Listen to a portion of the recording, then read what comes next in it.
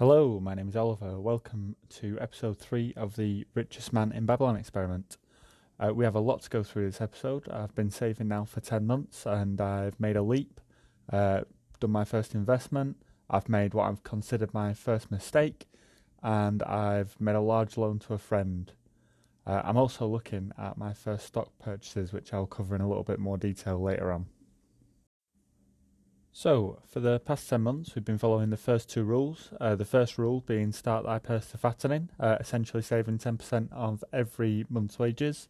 The second rule being controlling my expenditures, where I've managed to actually reduce them by £100 a month, which I was quite happy with. After 10 months, I've decided that it's time to introduce rule number 3. Rule number 3 from The Richest Man in Babylon is to make thy gold multiply, which to me means invest your money somewhere. Now, after 10 months of looking at stock markets, various websites, watching various YouTube channels, I've landed on my first investment being on a website called RateSetter. This is a peer-to-peer lending website where you put money onto it at a rate of return that you choose. People then borrow from you and then pay you back according to your rate of return. So this month I've invested £400 and I've made a monthly return of 93 pence, and I can honestly say I've never been more excited to own pennies.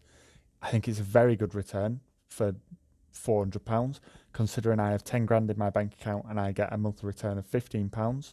We can certainly move some of that over into this RateSetter and actually start generating some proper money. Alongside RateSetter, I've also put £700 in silver. Now, there are a couple of reasons why, and I don't mind outlining my thoughts in a later segment, but I feel that was a mistake. I lost sight of the big picture. I was going for a passive income. That's what the whole aim is of this, and I've invested in something that has tied up capital. It's not going to give me a return unless I sell it, and with the price of silver now dropping, it's going to be quite a while before I get some sort of return from it. Now, I don't mind the capital being locked up in silver. It'll be good 10, 15 years down the line. But as an immediate buy and sell, I cannot recommend it as an investment. Certainly not. As a preservation of wealth, absolutely recommend it. I think it's going to do very, very well over the long term. But we're not after making an investment for the long term. We're after generating a passive income, which does require long-term investment, but it requires a long-term investment that will give us some money back. Finally, as I said, I made a substantial loan this month. I've actually lent out £1,200 to a friend so that they've got some money to travel to America. They're going to be paying me back in December, which is when I'll be making my stock purchases. I will only be putting 30% of that £1,200 into stocks and shares though. I've never done it before, and I'd like to start with a little bit before I go in with a lot.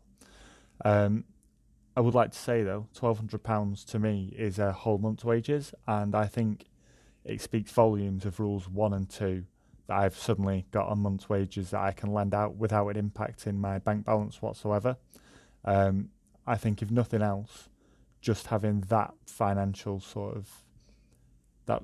control over your own money, I think that does speak volumes of rules 1 and 2, and it's something everyone should at least aspire to.